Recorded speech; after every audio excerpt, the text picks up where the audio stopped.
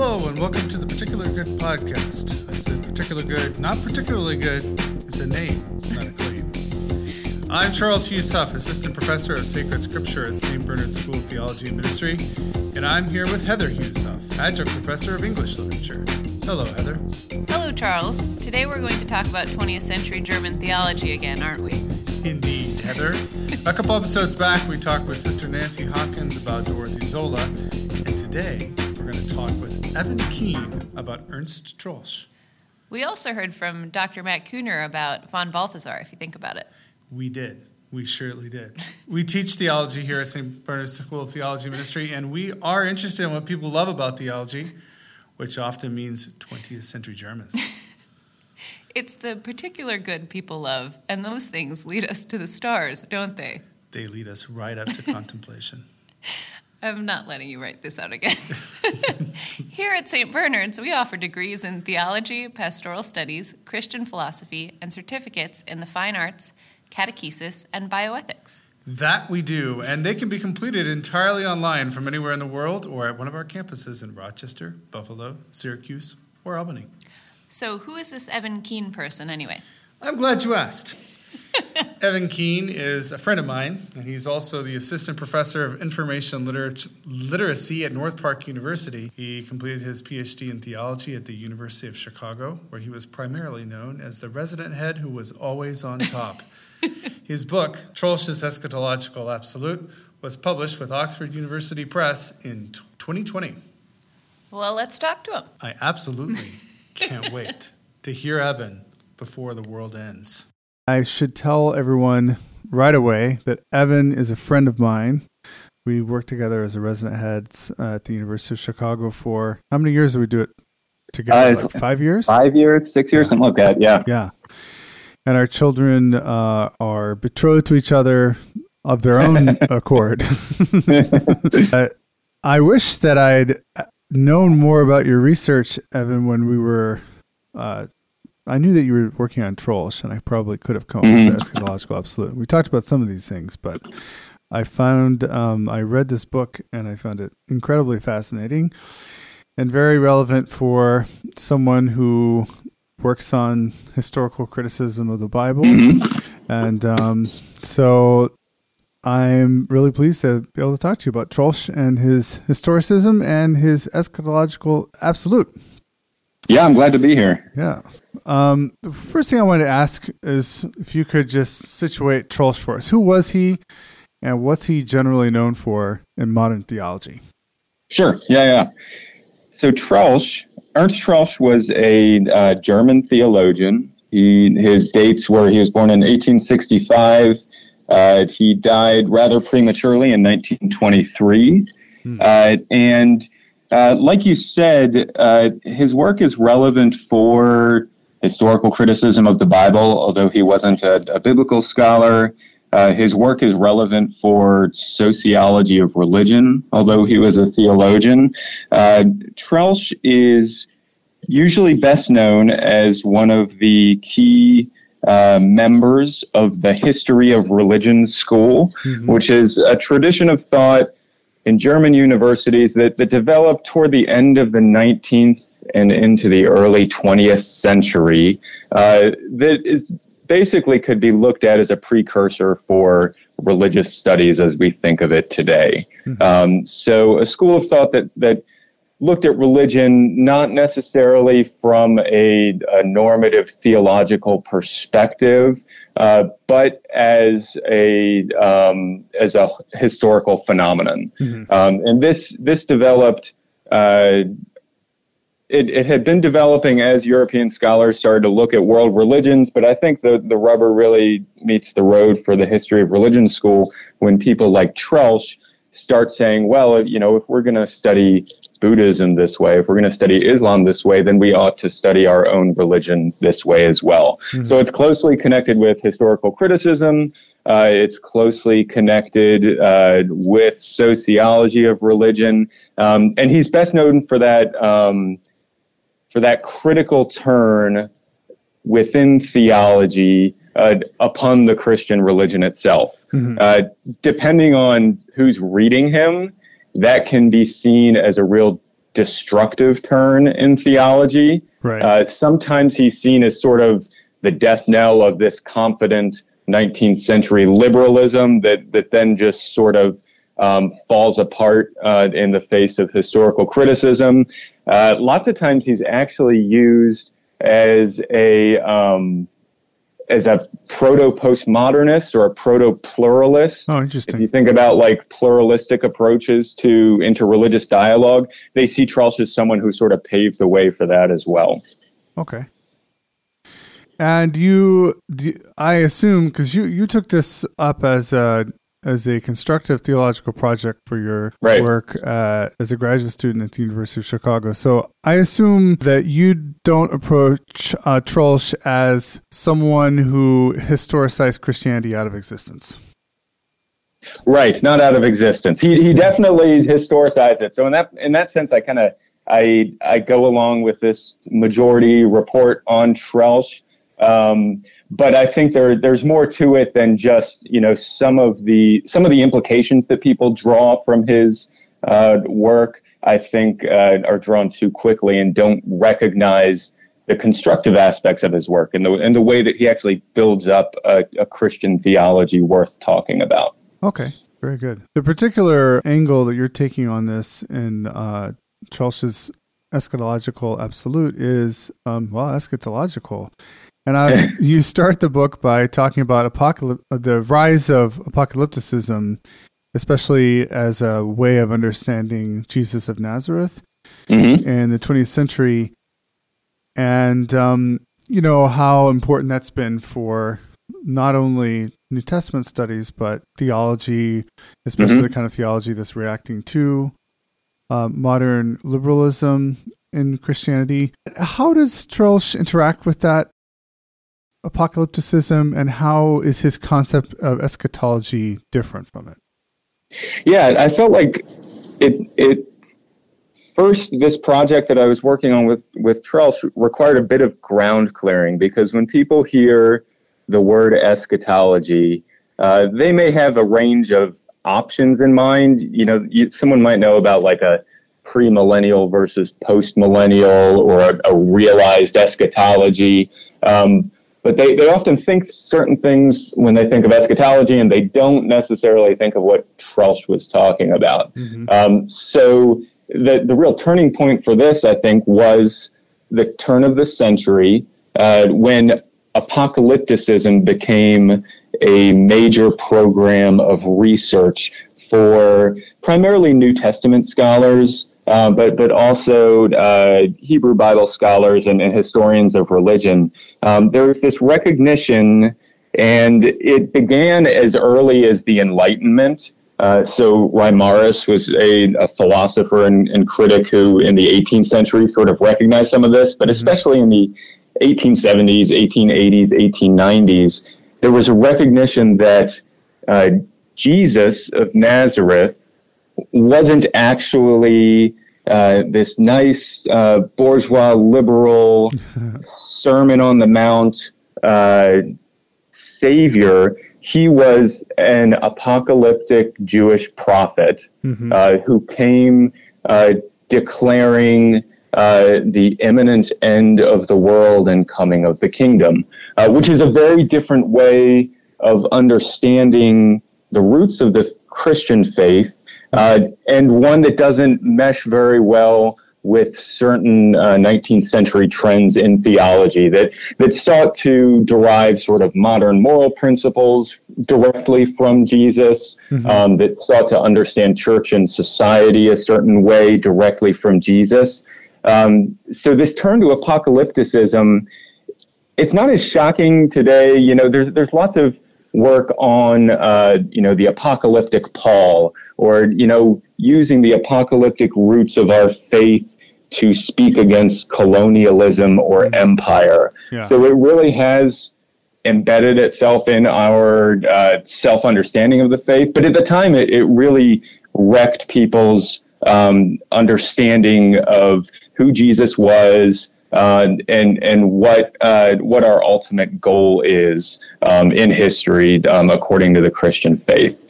So Trelsch that's a long sort of intro to apocalypticism there. Yeah.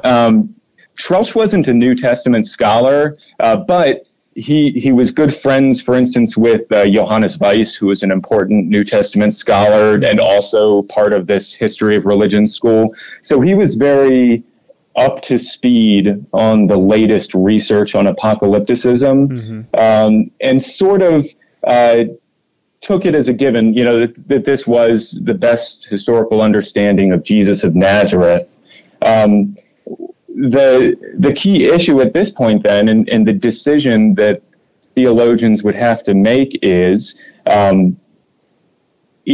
biblical Christianity relevant anymore? If the apocalyptic Jesus is so different from how we think of the faith now, is there just a parting of the ways with historical faith, or can we understand our faith differently than Jesus of Nazareth did and understand what it means, what the final things of the world mean for us?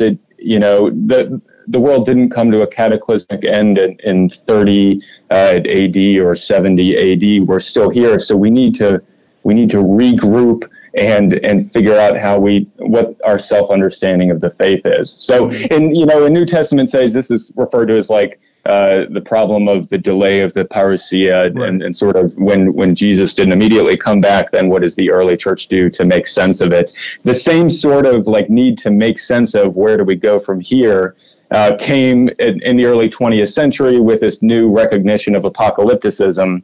And I think most of us are more familiar with the 20th century story where Barth and certain Barthian, certain dialectical theologians sort of leaned into the biblical narrative and created a new way of understanding the faith, or else of new apocalyptic genres of, the Left Behind series and things like that.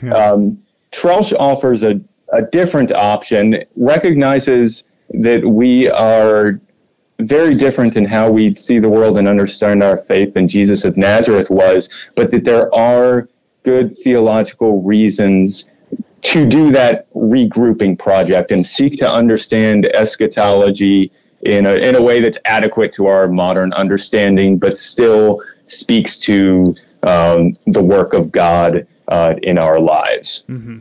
So Troeltsch he's saying, okay, this is not there's not going to be a this worldly apocalypse with fire and horses and this kind of left behind thing.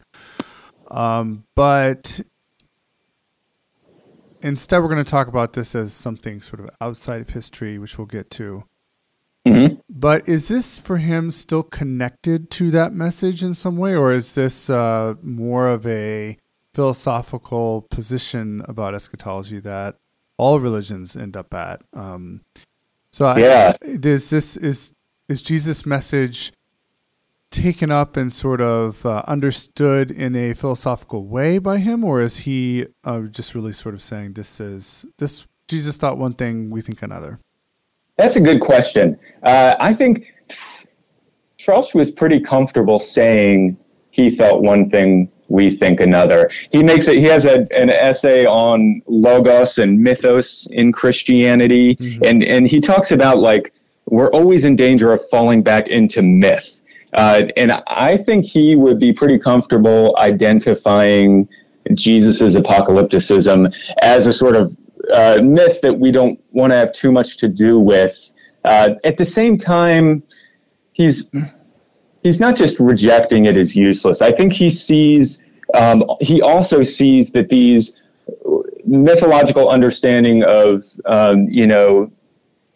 roads paved with gold and horses coming, from on high, he sees those as symbolic illustrations for people to make sense of something that is more sort of rarefied and philosophical. Mm-hmm. So I don't think he's against these sort of imagistic kind of conceptions of it, but he certainly draws a line and says, if this is exactly how we understand the end, we're kind of misunderstanding the heart of what the gospel is. And he would point elsewhere in Scripture, and he would point to moral teachings or to more basic understandings of that sort, and still say that these have their roots in Jesus's proclamation as a Hebrew prophet who began the Christian religion.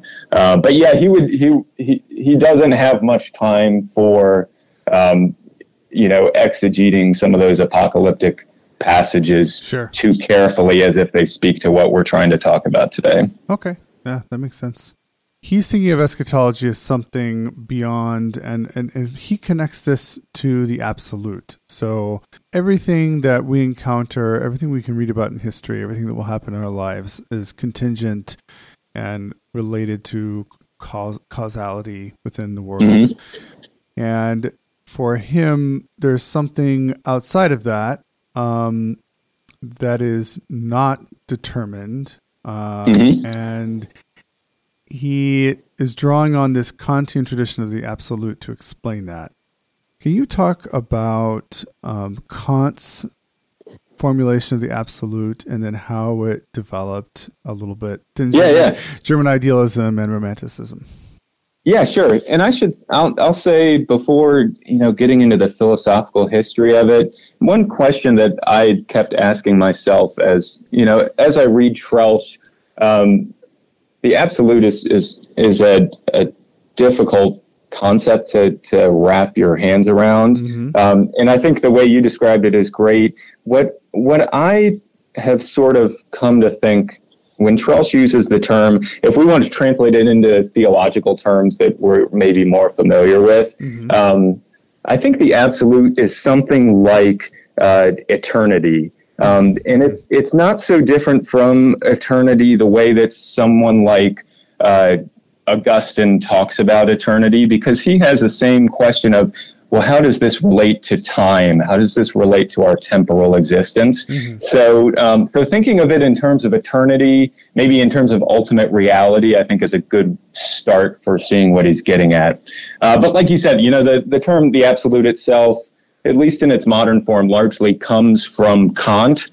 And Immanuel Kant talked about it a bit, and especially in philosophers who built on his thought, it became a big theme. So for Kant, the absolute, it's not something that we can ever know or achieve in itself, mm-hmm. But it's something that human reason tracks with as a precondition for any of our more mundane, everyday knowledge. So like you said, if something is absolute, then something is the case unconditionally, without reference to any other contingencies, without reference to any phenomenal limitations. Mm-hmm. So as rational beings, we need some sort of sense of the absolute. We need a sense that there are things that are not simply a result of the contingent flow of history or the manifold of phenomena that lay before us, in order to develop a more coherent sense of the whole, to think of reality as meaningful and cohering. Yeah.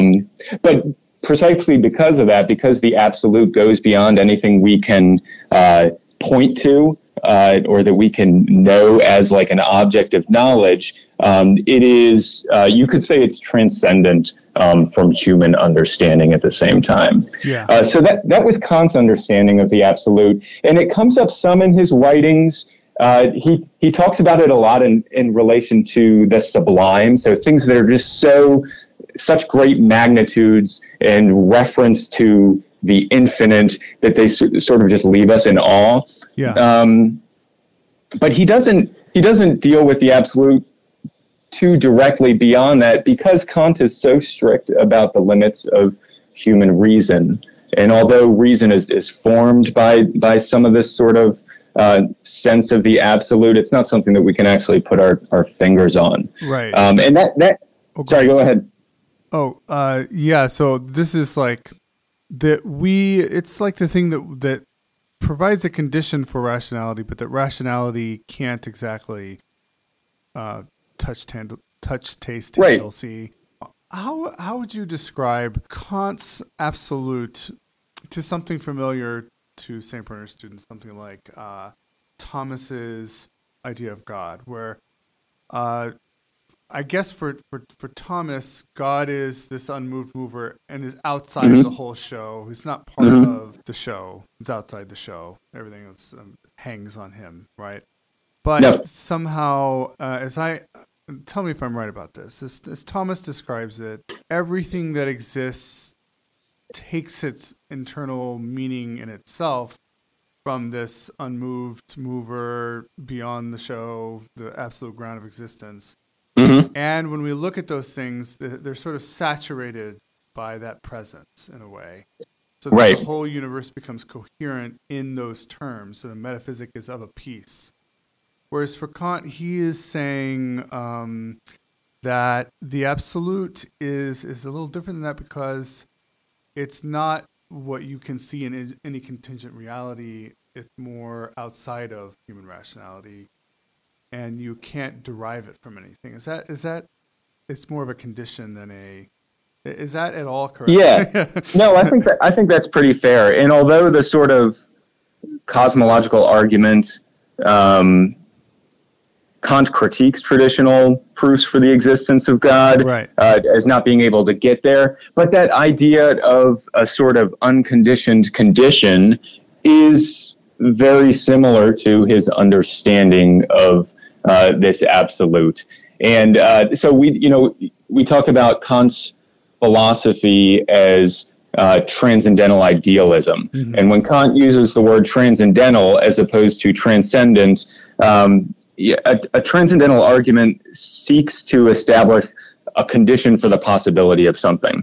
So, given that, humans know anything at all, what conditions need to be in place. And so there's still this sense of this ultimate ground for things in Kant. And it's a little different. And I think what's most different, and this will actually play into, when you think about people writing after Kant in the 19th century, what's most different with Kant is what is the status of our knowledge of that thing?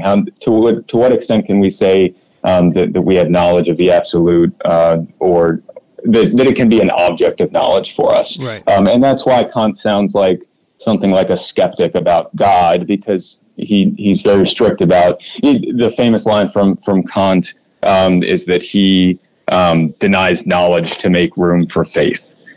So there's a strict knowledge-faith distinction there, in a way that would be different for certain theologians, and Thomas and the Thomist tradition included. Sure. Yeah. Okay. Good.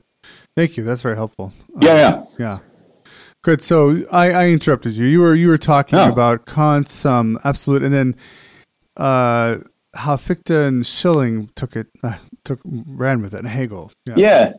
So Kant, and like I said, Kant actually doesn't talk about the absolute much, but he lays this groundwork where philosophers like Schelling and Fichte and Hegel are the three of the best known ones probably in the idealistic tradition, see what Kant is doing and creating a comprehensive system of human knowledge, of understanding how we operate as rational creatures, and take his leave, but thinks that he made some mistakes along the way, or he just sort of broke into this new way of understanding human reason, and they're going to complete the system. And they all do this in various ways, and one of the points that we start to see a shift from Kant to the German idealists is this foregrounding of the absolute as this grounding concept, this basic foundation of human knowledge. And so it gets interpreted as sort of a ground of all being that encompasses subject, so the knowing subject and the known object, and then becomes a precondition for our knowledge.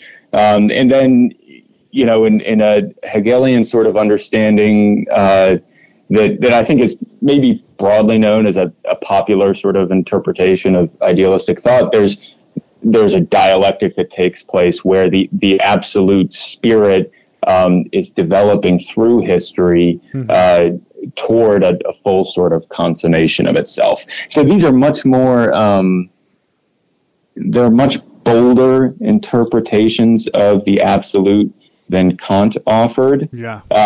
But they're seeking to do the same thing of grounding human understanding and historical understanding in that which is beyond our immediate subjective understanding. I guess that might not be the best way of putting it, but that's kind of what's going on, especially like in the first half of the 19th century. Okay. And another set of folks that I think are important for understanding where Troeltsch is drawing this idea from are the German Romantic tradition. Yeah. So these philosophers and literary figures can be a little bit harder to interpret. And I think my sense is in the scholarship on German Romanticism, some interpret them as more Kantian, as drawing this sort of strict line between what we can know and the absolute, and others interpret them more in an idealistic fashion where that line the absolute isn't so unreachable for us. Mm-hmm. So I tend to read the German Romantics as a bit closer to Kant. So Novalis has this great line that I actually thought of using it as like an opening quote for the book of we seek the absolute everywhere, but only ever find things. So there's this, sharp distinction between the things of this world and the absolute. So all of this is going on in the 19th century to develop, in the wake of older natural theologies and theological understandings, to develop a coherent account of our world and how our world is rational and conceivable by human knowledge. Mm-hmm. And that's sort of what this project is going on that Troeltsch is drawing from. Yeah, that makes sense. And he's interested in that as a theoretical question, which is why he focuses on history, as I discovered from your book. But then he also does not follow someone like Haeckel in seeing the absolute as manifested in the processes of history, right? Right. He instead places it in this eschatological realm, which is itself outside of human history. Yeah. So what does he do to eschatologize the absolute? What does that mean for him?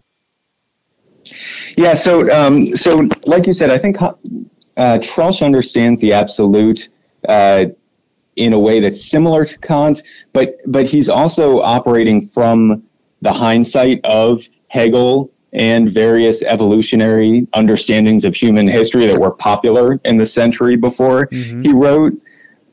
So he offers what I like to think of as kind of a Kant, but with a historical turn. So he recognizes the absolute as a term that doesn't just apply to anything in history, including the Christian faith. That we can't say that our faith is absolute in any sense.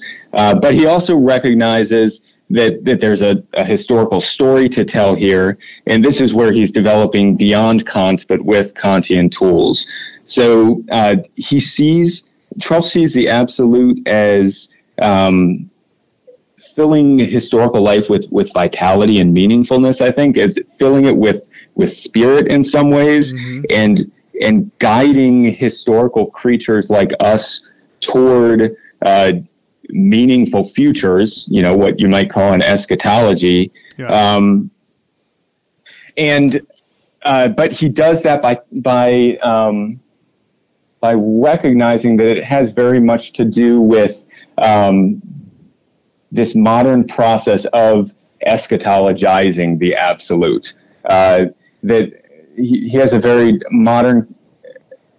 modernist assumptions about how we approach history and how history is different from ultimate reality. And so how the absolute is this sort of religious spirit that leads us beyond history. Mm-hmm. So that looks like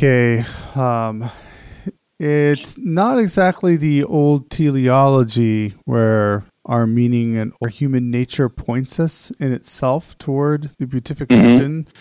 It's more that we out here in historical contingency are conditioned by the absolute through a type of yearning? How, are those different concepts? Yeah. So the question of whether it's a teleology is a good one, because I think similar to eschatology, when people hear the word teleology, they think certain things, and they think a very strong form of teleology, which is fine. Trelsch is willing to use the word teleology here and there, but he'll refer to it as something like a teleology of history. So he doesn't see history as playing out teleologically from some ultimate end game that sort of lawfully leads everything exactly where it's supposed to go. Yeah. He sees the future as open to us. But the way that he traces our position within history to the absolute is, like you said, there's a sort of basic human yearning for it. And I think a good way to think about this is he uses the language of reason. He uses the language of a chain of reasons, which comes up. I think it originally comes up in Kant, but especially Schelling uses this language too. So it's present in German idealism. This chain of reason, if you want to think about it in terms of the principle of sufficient reason. So this basic philosophical principle that anything has a reason or a cause behind it that we can get to the bottom of. It's the same as, when your 4-year-old asks the why question to everything. There's that basic human component of recognizing that there is a sufficient reason for anything. And that's what the chain of reasons is. So why is this historically contingent event the case? Well, we trace back a chain of contingencies. We trace back a chain of causes. And sometimes these causes are complicated, and sometimes they're not altogether clear. But we can trace back this chain of reasons so that history, to use a phrase from Stanley Hauerwas, so that history isn't just one damn thing after another. It's something that, it's not just this irrational manifold of phenomena that's hitting us. We can make sense of it because we can trace back reasons for what is happening. And Trelsch does that. When he talks about eschatology and what it is, he does this in a kind of a chauvinistic European way where that doesn't really pass muster today. He talks about primitive people and primitive religions as having this short chain of reasons. So why did the flood come? Well, they jump really quickly to, the water god was angry with us or something like that. Right. That's just one jump to explain causality there. And then he says, as human civilization develops into modern understandings of science, these chains of reasons, these questions of why does reality do what it does, get longer and longer and longer because we push out the old gods and the old demons as immediate causes of historical reality. And we have natural explanations for things that used to be filled in by God or spirits. And so what that does is it pushes ultimate explanation. It pushes the absolute off into the margins, which has often been explained as sort of a secularization process. Right. But for Trelsch, what it is an eschatologization. If you're pushing the ultimate outside of the realm of historical and natural explanation, what you've reached is a veritable eschatology. And it's not the sort of mythological apocalypse that the biblical writers talk about. It's not an eschatology that we can actually, point to the angelic army that's descending upon us. It's a legitimate eschatology because it puts the absolute where it should be. It puts eternity where it should be, beyond the reach of temporal understanding. And it's a yearning because we can never get there. Because while we seek the absolute and we seek the the basic foundation of the meaningfulness of our lives, we can never find it in history itself. We have to look beyond history to that which is absolute, which now is fundamentally eschatological in a way that it wasn't before. Yeah.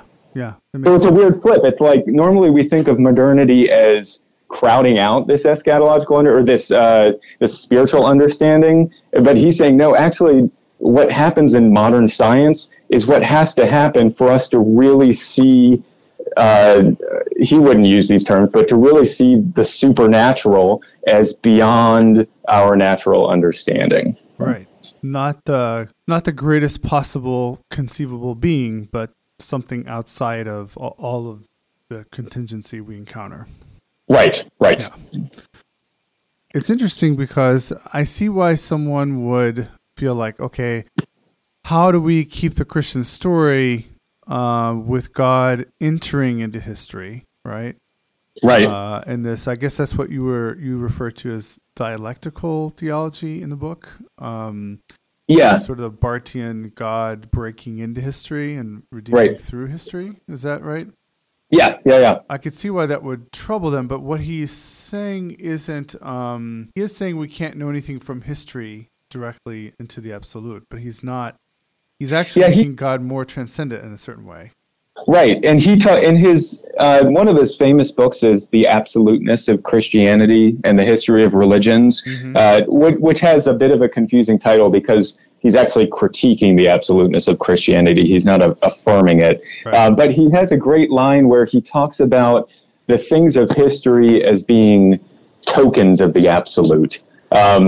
So he recognizes that the absolute kind of bursts through all throughout history, and we're always connected to it, but that it is absolutely transcendent. But I think you're right to recognize sort of the stumbling block that's presented there, and to pinpoint it in the incarnation, right? Yeah. Because there is no, we might talk about, tokens of the absolute, that history is shot through with spiritual significance, and you don't need to be a Christian to say that. Yeah. But the central truth of divine self-revelation in Jesus of Nazareth does become much more difficult to justify on the basis of Troeltsch's theology. Yeah. And to be honest, theologians will distinguish between Christocentrism and theocentrism. Mm-hmm. So basically, whether you put your doctrine of Christ in the center or this more general theistic like doctrine of God. Yeah. And Troeltsch is definitely a theocentric theologian who I don't think it's too strong to say has a relatively weak Christology. Yeah. By his own criteria, it's not weak. I mean, he does with Christology what makes sense within his system, but you're not going to get an adequately classical understanding of the incarnation of God in Christ in Troeltsch. Mm-hmm. And I think that's worth recognizing for theologians working today who want to recognize the significance of Troeltsch's work. There are certain things that I think can contribute a lot, and there are other places where theologians might find his work, find it wanting. And you've pinpointed that is that sort of how exactly does it break into history, and what does that allow us to say or to not say about our creedal affirmations? That's striking to me. He seems almost... I like how transcendent his theology is, but what he's been criticized for is not that it's too transcendent, but rather that it's monist, or what I think of as almost overly immanent, pantheist sort of theology. You bring out that people have accused him of this, but that's really not a very accurate understanding of him, right? So he's talking about human history as yearning for the absolute over and against contingency, but his emphasis on the historical contingency of human knowledge, along with the metaphysics that he allows for history, is the thing that you pointed to that makes it that opens him up to accusation of being a monist. Can you talk about the foreclosure of metaphysics in history that we get with earlier theologians, and then Troeltsch's interest in the metaphysics of history, but why he still is a dualist. Yeah, and this is something, if you read even a bit of Troeltsch, it should be quickly apparent that he is not a monist. He's not a pantheist of some sort. He's not a naturalist. Mm-hmm. But it's understandable why he gets pegged with this sort of accusation. And it goes back to the beginning of our conversation where he introduces historical critical methodology and sociological understandings to religion, and does not accept other ways of understanding the faith.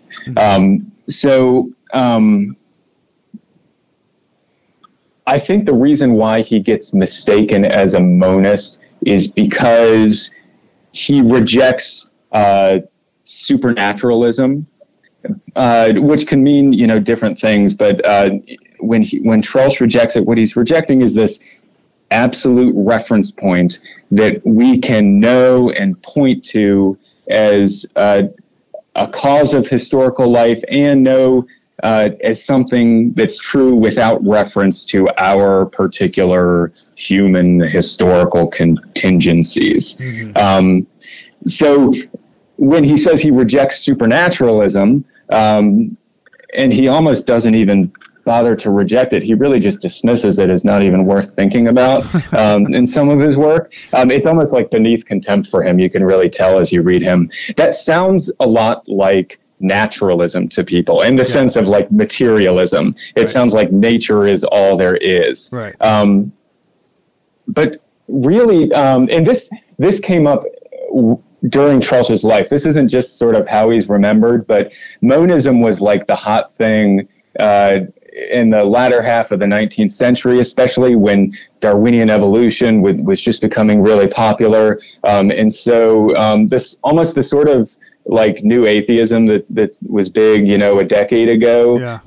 There was sort of that sense of a scientism that was really intent on recognizing that we can answer all the questions about reality, and that there is nothing beyond this sort of scientific evolutionary understanding. So Troeltsch got swept up in that more general understanding of the period, but he emphatically rejected it because he thought that monism was ethically and historically incoherent. Yeah. It wasn't even that it was just sort of an incorrect conclusion, but Troeltsch recognized that you need some sort of transcendence to sort of bootstrap your way beyond just mere neurons firing responsively. In order to make value judgments or statements of facts of the matter, or to interpret reality as significant or coherent or recognizable, there needs to be some sort of transcendence present. And so for Troeltsch, that was sort of a transcendence of spirit. But he harshly criticized the monists of the time, and I think got associated with them because of a real unfortunate misunderstanding, a suspicion about certain ways of doing metaphysics, because the way he talked and what he criticized, and his embrace of certain forms of metaphysics seemed to assert that all reality was of a piece. Mm-hmm. There wasn't this ultimate distinction between nature and spirit, but when certain theologians and certain philosophers at the turn of the century heard the word metaphysics come out of Troeltsch's mouth, they assumed that there wasn't that sharp nature-spirit dichotomy that is pretty central to the Christian faith. So that's where the confusion comes from, and I think these days the confusion maybe mostly just comes from the fact that he uses something like a methodological naturalism. He doesn't make appeals to supernatural causes. Yeah. And so there's this assumption that, because of that, he's some sort of monist who doesn't recognize a separate spiritual realm, when in fact he was always pretty clear about the fact that he rejected that. Yeah. Well, that brings me to the next question, which is, okay, so if he's rejecting supernaturalism and not a monist, he sees the absolute as outside and eschatological reality, but he, like you said when we were talking about Jesus and the incarnation, he does see the absolute as coming through moments in history, and sees it as something that could be experienced beyond just a yearning for it, as I understand from the book. So, my understanding of supernatural is not so different from that. I guess, beyond the sort of not a sort of someone like de Lubac or 20th century defense of supernaturalism. But anyway, but he thinks that the absolute can kind of be experienced and can inflect itself in history to some degree, perhaps not by interrupting any of the chain of causality, but through a sort of human condition for experience itself. Is that fair? This yeah. So this this was when we've established that there's some sort of dualism present in Trelsch between the historical and the eternal, or nature and spirit, or whatever you want to call it. Then the next question is, does that mean we devolve into some sort of skepticism where we have zero knowledge of God and divine things? And it's clear throughout Trelsch that there's something like religious knowledge. He calls it different things. Sometimes he refers to it as faith knowledge. Yeah. He'll talk about religious experience, he'll even talk about an experience of the absolute. So it's clear that he wants to preserve. He might not be concerned about like having a real thick understanding of the incarnation and us connecting with the divine that way, but he really wants to recognize that the people of faith have a real experience of the divine, or of the absolute. But the question is, how do we get at that? And it's something like a transcendental condition for experience. So he never really establishes through his career he never wrote a book called Religious Experience where he lays it all out. Right. He sort of seems to me to kind of constantly have this aspect of religious faith in the back of his mind. He's a historian of religion, so he recognizes that there are these sort of faith experiences of people that's important, but then how best to make sense of it on a theological level. So starting from this initial agnosticism of, we do not know the divine the way that we know that, this table in front of me is hard and wood. The divine isn't an object of knowledge to us in the same way. Mm-hmm. He builds up what the most famous attempt that Trelsch makes at this is what's called the religious a priori. Right. And other people around his time of writing talk about the religious a priori. It actually was kind of a popular way of talking. I don't know if Trelsch originated it, but he's certainly most associated with it. Yeah. And it is this sense of, it's actually, again, drawing from Kant. Kant doesn't talk about the religious a priori, but he talks about the a priori as an important aspect of human reason. So something that's known without reference to experience. Empirical knowledge that we have would be like a posteriori knowledge. Yeah. And a priori knowledge is something that's just sort of known in itself. So that's how he refers to this religious knowledge, this religious experience. And just like Kant as well, he sees this as the basis of more general, mundane forms of human knowledge. The way I like to think about it actually is to go to the biblical language, like in the Psalms of in your light we see light. So this idea that there's this more basic light, there's this more basic experience of ultimate reality that grounds our mundane historical experience of anything else. And it grounds it because it makes sense of it. We are able to talk about it in terms of values and of valid concepts that are more generally applicable to things. Again, it's what distinguishes us from just being sort of creatures that take in reality as a manifold of so many irrational perceptions that just come at us. There's something transcendent that we ground it in that makes it coherent and purposeful and meaningful. So for him, this religious a priori isn't merely a transcendental rationality for religious experience alone, but for values, ethics. Is it something different than... Go ahead. He would say...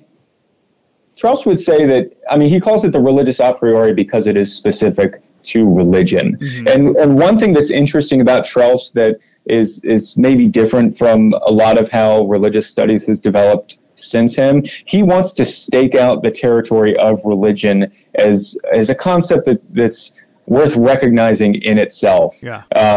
So he wouldn't reduce religion to culture or something like that.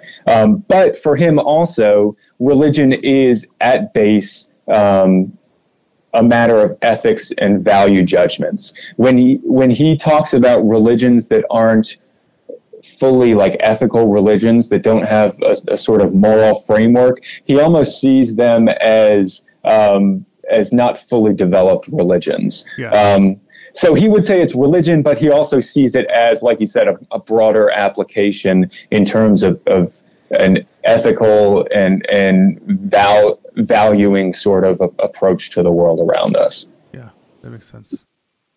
This sort of contemplation of the whole or the absolute outside of us gives us the light to look around and have religious experiences, but also give meaning or understand meaning in the world. Yeah, it goes back to the chain of reasons. Like when I'm, if I'm conducting a scientific study about something sitting in front of me, I might not refer back to this, religious a priori, but ultimately everything is there and makes sense, because of this ultimate ground.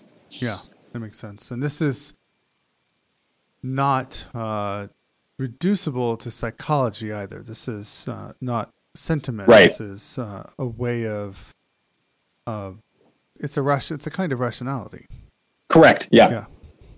It reminds me of Otto. I think you mentioned in the book that he really liked the idea of the holy. Is that right? Yeah, when Otto's book on the idea of the holy came out, Trelsch wrote I think it was a pretty extensive review. It was more of a review essay. And he was largely excited about the work and had a positive review of it. So there are connections there, I think, to be made. Yeah, interesting. Well, that's good. So, can you say a little bit more? In the book, you talk about this religious a priori and its relationship with the logic of conception formation. I think that's just what we were talking about precisely. But this is the one part of the book where I felt a little over my head. Yeah. I wasn't sure how to pull this apart. So he is the logic of concept formation and how this works with a sort of religious experience sense. Can you talk more about that? Logic of validity and how that it determines the experience and not isn't determined by the experience? So the logic of concept formation comes from Heinrich Rickert, who was contemporary to Trelsch. He was a philosopher, not a theologian, and he would be considered a neo-Kantian of some sort. So toward the end of the 19th century, neo-Kantianism revived a lot of Kant's understanding. Sort of after the hangover of Hegelian idealism wore off in German thought. There was this return to science. There was this return to trying to stake out kind of a Kantian epistemology. Mm-hmm. And Heinrich Rickert was one who did that primarily for the historical sciences, the human sciences. He wanted to establish a logic of them so that they could enjoy sort of general validity. Mm-hmm. And I was actually thinking about this. You had Jason Blakely on a previous episode. Yeah. One way to think about this is he was talking about like naturalistic approaches to sociology. Right. So this sort of scientism that the human sciences should operate like the hard sciences. Right. One way to think about the project that Heinrich Rickert was doing, and some other folks were doing it too, Troeltsch was one of them, Wilhelm Dilthey, so a part of more of a hermeneutical tradition. Right. They wanted to establish the human sciences, which for them would include sociology and things that Blakely was talking about, as having their own distinct logic and rationality from the natural sciences. Mm-hmm. So that's where this concept of concept formation comes from. If you think of a concept as having a generalizing function. So we have all this human reality, historical reality coming at us, and we want to make sense of it. So we group it into concepts. We talk about the Christian religion as a whole, that has certain impulses, certain histories, and a certain coherence to it. Yeah. That sort of concept formation is what makes history or sociology or theology rational. It's what makes it universally valid, not just an expressivistic, outpouring of what I think the faith should be, or what I think the history of the Napoleonic Wars should be, mm-hmm. but something that's actually universally valid in the sense that it can be read and rationally criticized by other people. Yeah. So we form these concepts not because we read them off of history, not because any particular event gives them to us, but because we make value judgments about history. Mm-hmm. Because we say that this is significant for this or that reason. And that's how we group these concepts and how we make rational sense of them. Mm-hmm. So in a way, it's not, we're not talking about religious experience here, right? And this, when Heinrich Rickert talks about this, he's just trying to establish basically a logic of history, so that historians can do their work and feel confident that they're adequately wissenschaftlich, that they're adequately scientific in the modern university. Troeltsch, though, takes this talk of concept formation and runs with it further than Heinrich Rickert would be comfortable with, because Rickert isn't a theologian or a metaphysician of any sort, and says, this is what I'm talking about here. This sort of universally valid concept formation is a recognition that value judgments are central to our rational understanding of human existence. Mm-hmm. And where do these value judgments come from? They don't come from history themselves, they come from beyond history. They are, we have to have a metaphysics of history that recognizes some transcendent reference point, even when we're just talking about historical experience. Mm-hmm. And that's what makes our human experiences, ultimately, even when we don't understand them as such, that's what makes them religious experiences. That's what connects us to the ultimately spiritual foundation of our world, and what makes our world purposeful and meaningful, but really just basically coherent, is that transcendent reference point. Mm-hmm. And that is where the religious a priori comes in, because then we can make those transcendent judgments, or Correct. Transcendental judgments on values within history and so on. Right. Yeah, it's basically kind of I think they're relatively similar ideas for Trelsch. And Trelsch, when you read the secondary literature about Trelsch, it's usually the a priori is usually conveyed as something like it's an idea he came up with and then he dropped it at some point along in his career. He actually refers to the religious a priori even in some of his later writings here and there, even if he doesn't emphasize it. But yeah, I think either of those ways are kind of a good way of understanding Trelsch's transcendental approach to theology. Okay, very good. That's great. I think we've gone over your book, Trelsch's Eschatological Absolute from Oxford University Press. Our discussion has broadly followed the outline of the book, and we've gone through your chapters on apocalypticism and eschatology of the absolute, the ontological implications, and the epistemological implications of the eschatological absolute. So I would recommend the book to all of our listeners, but I also wanted to ask you, is there anything else you'd like to add, first of all?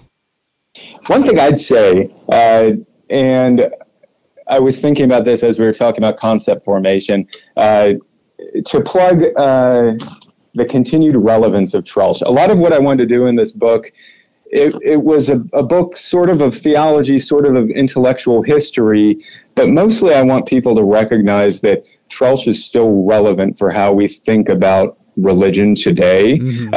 It's not always obvious how, because, okay, we have this metaphysics of the absolute. So what's the takeaway from that? That's a pretty rarefied understanding of eschatology.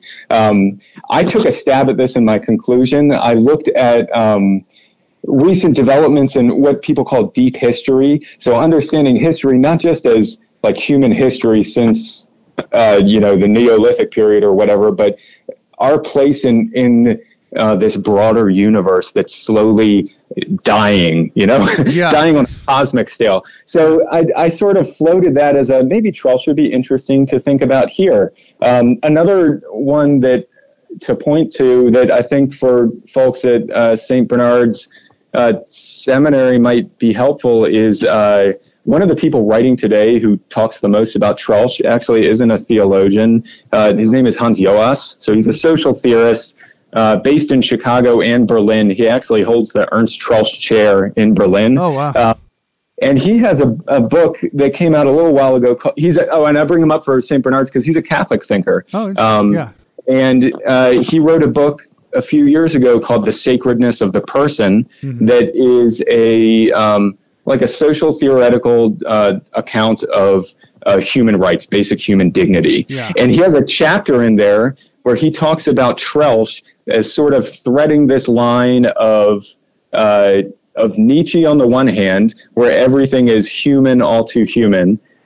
This sort of genealogy that doesn't get us to anywhere constructive. And then Kant, on the other hand, who has this understanding of the rational and of human morality beyond any reference to historical contingencies. And he points to Trelsch as a good way of thinking through how do we understand ultimate human dignity from our historical contingency, but towards something that applies more generally than just our contingencies.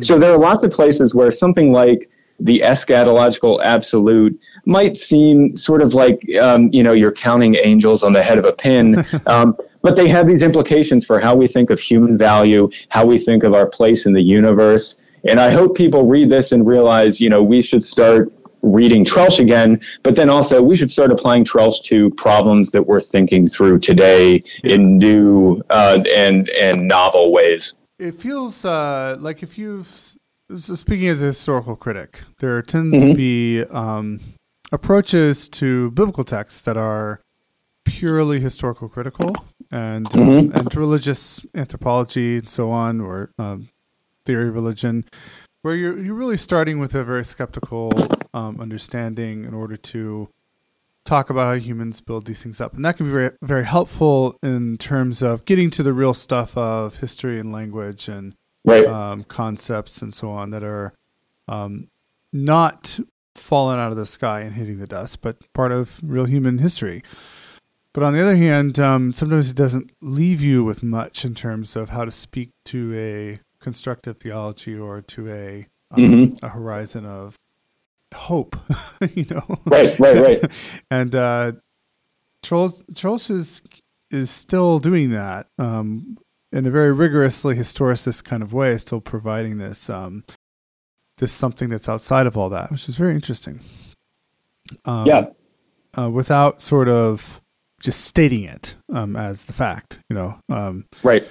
Talking about how it could be the case within this particular view of rationality, sort of neo-Kantian thing, which it's very cool. Yeah. How did you happen across Troeltsch yourself? What drew you into becoming a Troeltsch scholar? I don't remember starting to read Troeltsch and thinking, this is great, I love this. Actually, I remember, and I don't know when I first read him, but it was probably because I had to for a class. And I remember actually being unimpressed and thinking that it was kind of boring. The way I really got into him was, I was much more of I liked Karl Barth. I liked this sort of stick it to theological liberalism. We have a better, more biblical and more adequately dogmatic theological way of understanding the faith. Mm-hmm. So that's sort of where I began, but I was interested in some of the 19th century problems that Barth was trying to fix. Yeah. So I went back and I read Kant, I read Hegel and Schleiermacher, and as I was doing that background reading, Troeltsch really stuck out to me as the guy who put his finger on the problems of 19th century philosophy. Yeah. And so that's how I got interested in him. And then as I read more and more of him, I became much more of a Troeltschian and much less of a Barthian, and actually sympathized with some of his answers to the questions. Yeah. But initially I came to him because I realized he is great for identifying what questions we need to ask. Yeah. And that's sort of how I stumbled into it initially. Oh, that's fascinating. The right questions and the good questions. That's how it all begins, really. That's how you write a dissertation, at least. Yeah, I don't know if everything begins that way. That's good. Well, thank you, Evan. This has been wonderful and fascinating, and I appreciate your coming on the show today. I've really enjoyed it. Thanks for having me.